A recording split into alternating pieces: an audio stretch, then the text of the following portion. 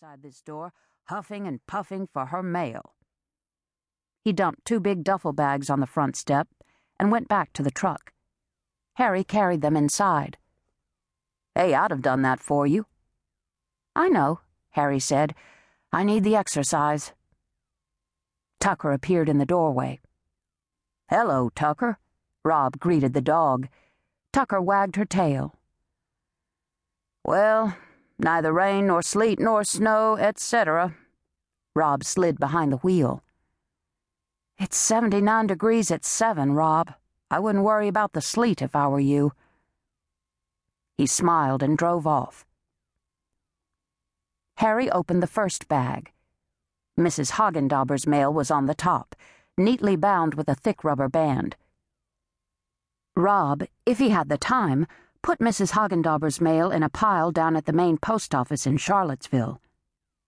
Harry slipped the handful of mail into the mail slot. She then began sorting through the rest of the stuff. Bills, enough mail-order catalogs to provide clothing for every man, woman, and child in the United States, and of course personal letters and postcards. Courtney Shiflett, Margaret's 14-year-old daughter, received a postcard from Sally McIntyre, away at camp. Kelly Craycroft, the handsome, rich paving contractor, was the recipient of a shiny postcard from Paris. It was a photo of a beautiful angel with wings. Harry flipped it over. It was Oscar Wilde's tombstone in the Père Lachaise cemetery. On the back was the message, "Wish you were here." No signature. The handwriting was computer script, like signatures on letters from your congressperson. Harry sighed and slipped it into Kelly's box. It must be heaven to be in Paris. Snow-capped Alps majestically covered a postcard addressed to Harry from her lifelong friend, Lindsay Astrove. "Dear Harry, arrived in Zurich. No gnomes in sight. Good flight. Very tired. We'll write some more later. Best, Lindsay." Must be heaven to be in Zurich. Bob Berryman, the largest stock trailer dealer in the South, got a registered letter from the IRS. Harry gingerly put it in his box. Harry's best friend, Susan Tucker, received a large package from James River Traders, probably those discounted cotton sweaters she'd ordered. Susan, prudent, waited for the sales. Susan was the mother of T. Tucker, named T because Susan gave her to Harry on the 7th tee at the Farmington Country Club. Mrs. Murphy, 2 years the dog's senior, was not amused, but she came to accept it.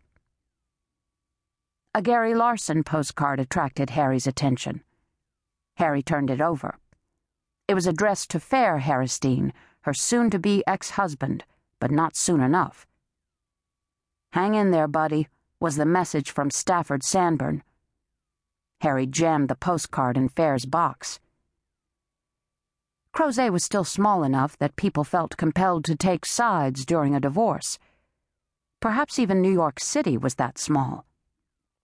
At any rate, Harry reeled from fury to sorrow on a daily basis as she watched former friends choose sides, and most were choosing Fair.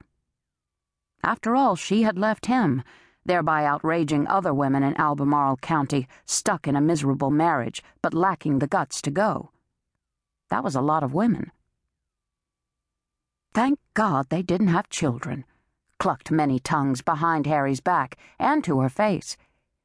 Harry agreed with them. With children, the goddamn divorce would take a year. Without, the limbo lasted only 6 months, and she was 2 down. By the time the clock struck 8, the 2 duffel bags were folded over, the boxes filled, the old pine plank floor swept clean. Mrs. George Hagendauber, an evangelical Protestant, picked up her mail punctually at 8 a.m. each morning, except Sunday, when she was evangeling and the post office was closed. She fretted a great deal over evolution. She was determined to prove that humans were not descended from apes, but rather created in God's own image. Mrs. Murphy fervently hoped that Mrs. Hagendauber would prove her case, because linking man and ape was an insult to the ape. Of course the good woman would die of shock.